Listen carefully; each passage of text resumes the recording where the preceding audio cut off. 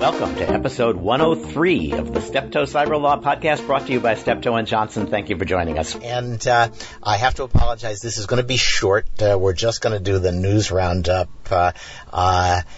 because I did a great interview with Phil Reidinger and then discovered that I'd managed to screw up the settings on the recorder, and it didn't record. So we will redo that interview with Phil Reidinger, but we won't be doing it as part of this podcast. We'll release it as a separate and bonus episode of the Steptoe podcast.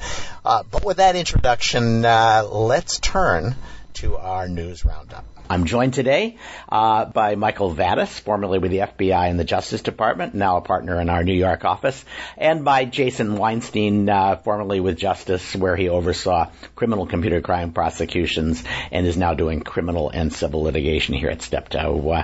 And I'm Stewart Baker, formerly with the NSA and DHS, holding the record for returning to Steptoe to practice law more times than any other lawyer. Let's get started. As I hinted at the beginning, we're once again going to find ourselves talking about the enormous fight that Apple has stirred up in response to the government's effort to get access to a phone left behind by one of the terrorists who carried out the San Bernardino attacks. Michael, my impression is that after some uncertainty about whether to get behind Apple in a full-throated way, Silicon Valley is sort of being whipped into shape, afraid not to join amicus briefs opposing the government. Have the amicus briefs been filed? I have not seen any. No, they haven't been filed yet, but from what I've heard, there are somewhere around 25 companies planning to join one of several amici briefs. So I think your description is exactly right. Everybody feels like they have to get on board here. We saw Bill Gates even have to issue a so-called clarification of his initial statements to the Financial Times, I think, in which he said Apple should comply, and then he turned around and, after having spoken to someone at Apple, said, well, that's not really what I meant. So I think everybody's feeling whipped into shape. Everybody's coming on board to side with Apple. I actually shouldn't say everyone, but a lot of people in Silicon Valley. I think companies who may think actually Apple should comply are being silent. They're obviously not going to file an amicus brief on the side of the government. Well, that hasn't stopped me. Apple filed its response to the government, and it was a remarkably accessible document, in fact, deliberately written so that it could be used in public relations discussions. At least that's what Apple has been saying. You looked it over. I looked it over. We probably have slightly different takes on it. They make the usual argument that you'd expect in this case, that it's too burdensome, and they identify some not insignificant burdens. I think, 6 to 10 engineers for 2 to 4 weeks. Couldn't tell actually whether it was engineers or just employees, but 6 to 10 people. That's probably somewhere between $100,000 and $200,000 worth of work.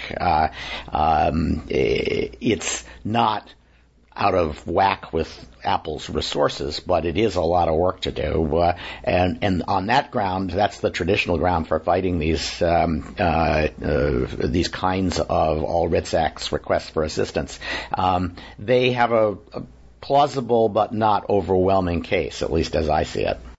Well, it's interesting you focus on that, because that, to me, is what this case should be about. Under the All Writs Act, which is the authority that the government is relying on to try to get Apple to assist it, the primary factor is whether the assistance being requested by the government would impose an unreasonable or an undue burden on the company.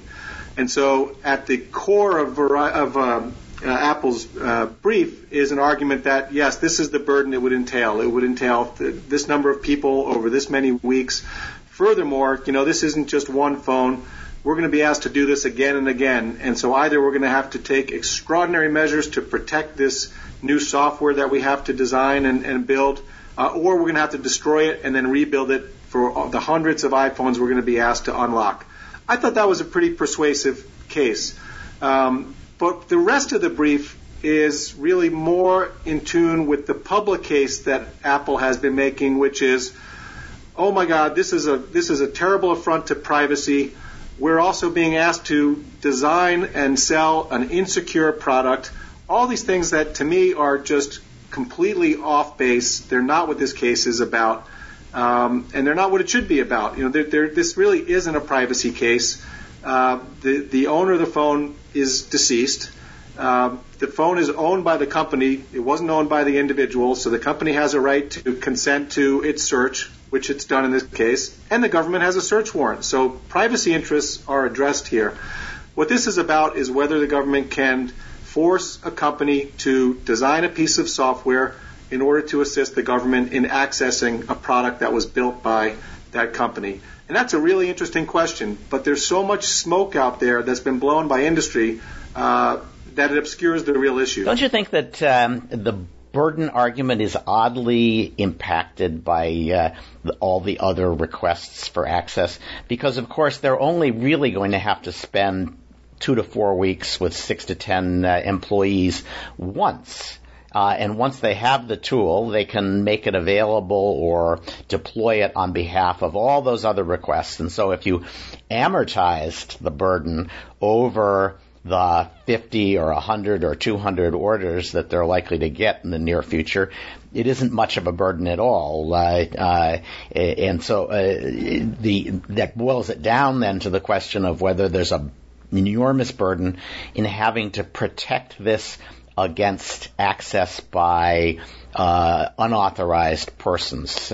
And, of course, every time they update their software, there is a possibility that they are introducing a security vulnerability. In fact, it's pretty likely. And the way they protect against people using their update process to undermine the security of iPhone is not by hiding the update code, but by hiding the signature that they use to identify official Apple updates to iPhones. And if they do a good job of that, they actually probably could publish the mechanism for avoiding the 10 strikes and you're out mechanism, and it still wouldn't do any hackers any good. Yeah, I think that's a good point. I think that part of the burden argument seems pretty overblown to me. That Apple would have to go to some great lengths to protect this new software that they designed if they weren't going to have to rebuild it each time they got a request from the government to unlock a phone. And we're talking about a company here that has been remarkably successful in keeping secret its new product. Before the announcement at the Apple show. So that argument I thought was fairly weak. The other thing is the government's offered to pay for the time of the employees who have to work on this thing. So that certainly lessens the burden. The other thing that I want to see is in the government's response. I'd like to see them come back and say, okay, Apple has said this is how many people it will take and how much time, but let's consider that against the typical search warrant for communications information or the typical wiretap order that a communications company has to respond to. The typical case of a wiretap, for instance, involves X number of employees working Y number of days.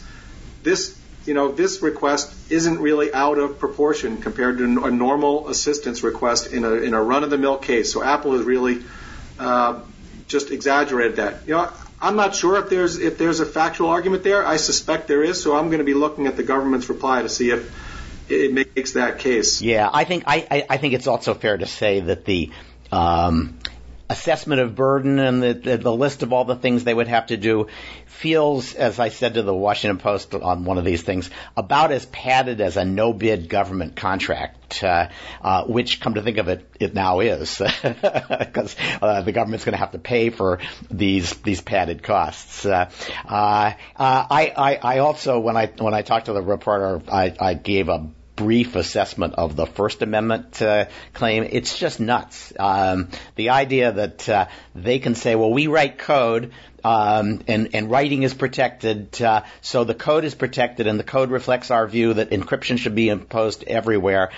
Therefore, to make us undo that is inconsistent with the First Amendment interest in writing the kind of code we want to. I said, well, on that basis, the guy who encrypted all the hospital's records until they paid him $17,000 was just exercising his First Amendment rights.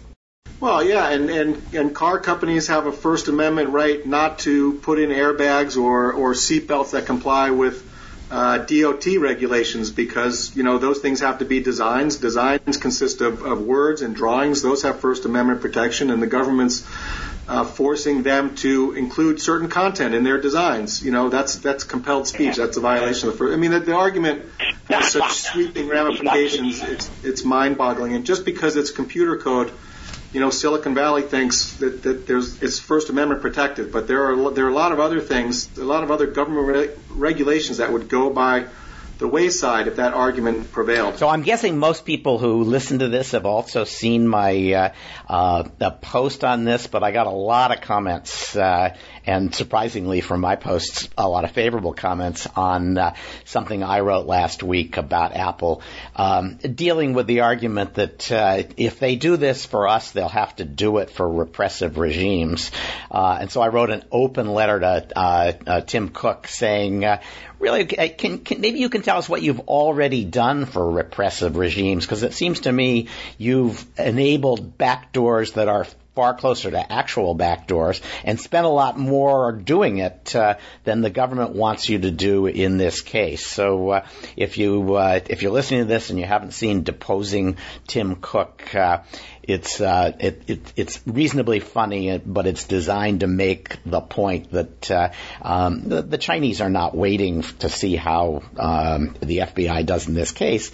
They've been forcing Apple, by threatening their market, to cooperate in far more aggressive attacks on the security of users than anything the FBI is talking about. I love that you write your own blog posts and you give your own reviews of those blog posts too.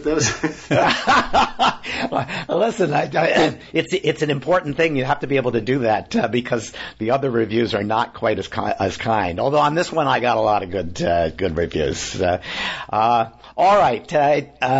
This is one of those issues where Tim Cook has taken what's obviously the popular view, and he's being lauded as a hero for privacy and freedom, and resisting outrageous government requests. And it's not easy to take a contrary line. So you should be applauded for that. I do think there is an important issue here about whether the government can force or where the line is to be drawn in terms of what sorts of assistance the government can require for companies to provide to search a product or engage in a wiretap. And the case law is not clear. There's not a ton of case law because usually these things aren't resisted.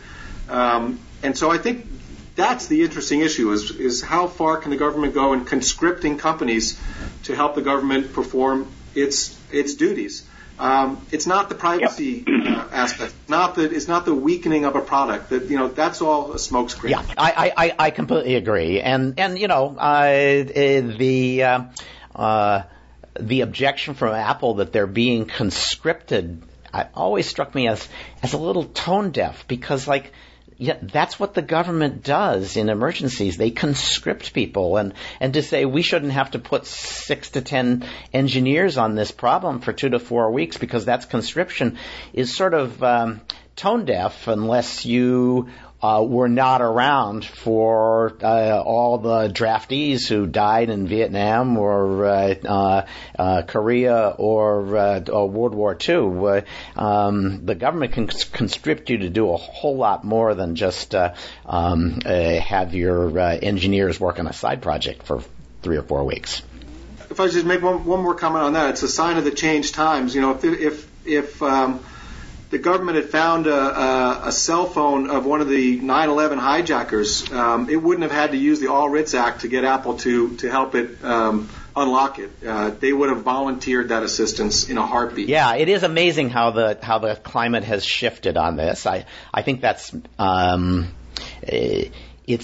exactly what's driving it is not clear, although I suspect that a lot of it is that a substantial number of Republicans now resonate to libertarianism, not as many as in 1998-99, but enough to make it a bipartisan issue. So I just want to cover a couple other things before we go to the interview. California AG issued a report on data breaches, and Jason and Michael, I think you guys looked at that. I didn't, but it looked pretty detailed. Yeah, it was. This is the third or fourth straight year that California's done a breach report. Last year we had one of the authors of the 2014 report on the podcast, and this year it covered breach data from 2012 to 2015. And what the report found is that there were over 650 incidents in that 4-year period that impacted about 49 million records in California. And what was astounding, among other things in the report, is that in 2015 alone, they estimated that nearly 60% of residents in California may have been impacted by one breach or another, and found that while breaches affected multiple sectors of the economy, the three, and this itself is not news, but the three most likely to be affected were retail, financial, and healthcare. Retail most likely to be impacted by outside attacks, financial by inside attacks or by negligence by employees, and healthcare sector by physical breaches. And they found that the top 3 types of data at risk were Social Security numbers, payment card data, although that may become less true over time as we go to PIN and chip, and healthcare information. But they also made a number of recommendations, which Michael observed in something he wrote about the breach report this week. Recommendations by regulators like those in California do have a way of showing up in the quote-unquote definition of reasonableness, so they're things that people should really pay attention to.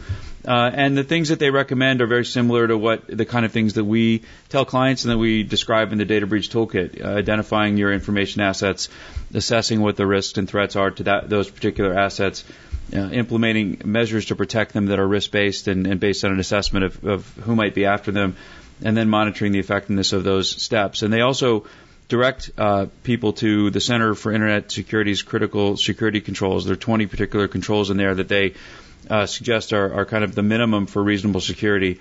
And then they also recommend, as they have in years past, using strong encryption for data both in transit and storage, and encouraging people affected by breaches to sign up for fraud alert protection.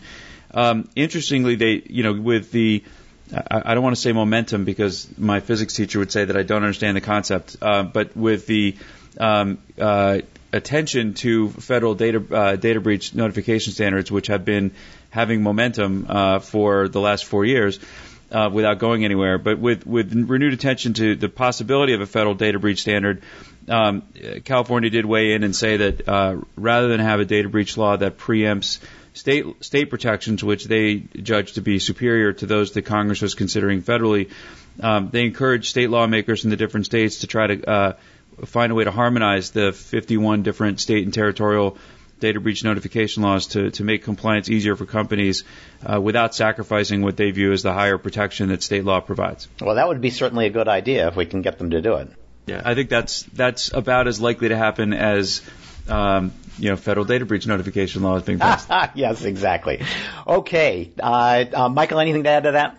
One other thing they recommend, which I found noteworthy, is making multi-factor authentication available, not just on critical systems, but on any consumer-facing online accounts containing personal information.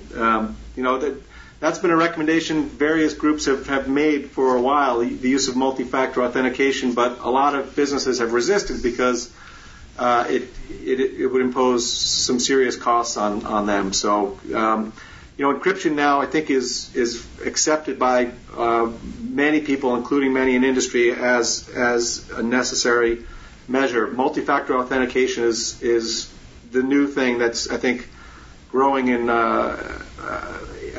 force in these recommendations, but not quite there yet. It makes a lot of sense, but I certainly wouldn't want anything important that I get access to not to have multi-factor authentication, because it's pretty cheap. If you've got a smartphone or even a phone that gets SMS, doing multi-factor authentication is not that hard, although it's one more delay in getting access to an important set of data.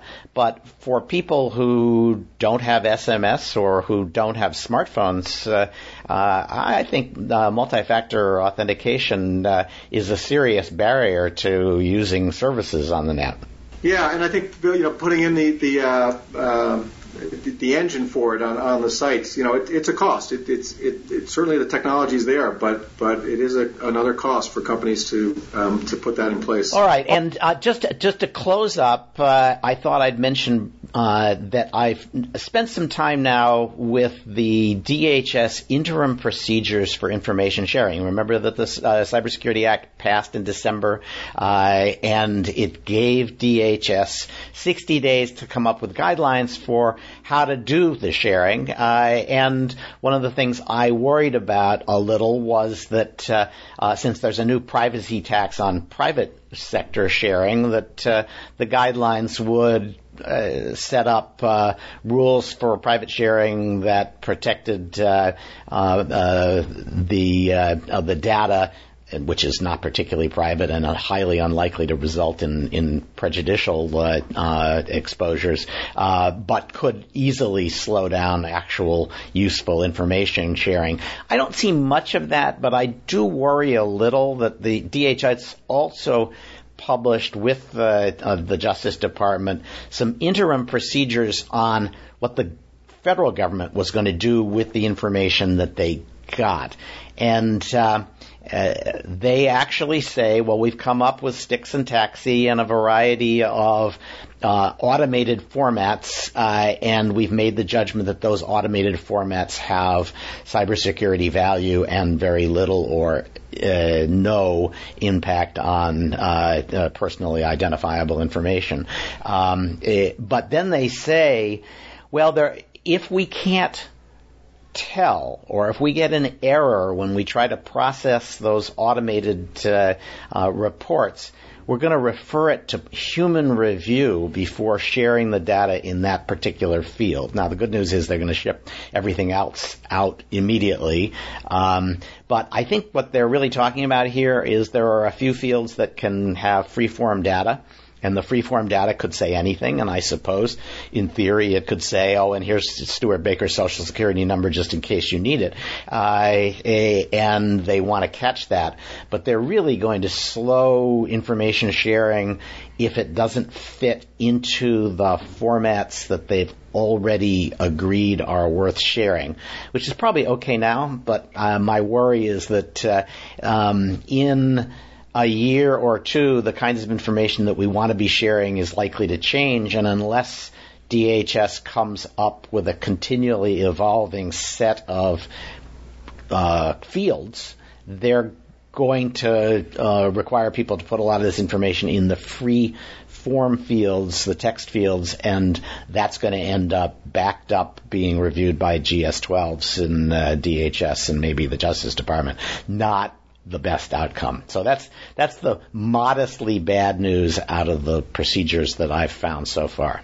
This has been episode 103 of the Steptoe Cyberlaw Podcast, brought to you by Steptoe & Johnson and truncated by Stewart Baker's inability to operate a simple tape recorder. And so, with my apologies, we invite you to join us in future weeks when we'll be joined by Jerry Bretou and Robin Weissman of Coin Center, by by Adam Segal, the author of Hacked World Order, by Perian Boring from the Chamber of Digital Commerce, and by Suzanne Spalding, Undersecretary for NPPD, a.k.a. the Cyber and Infrastructure Protection Agency.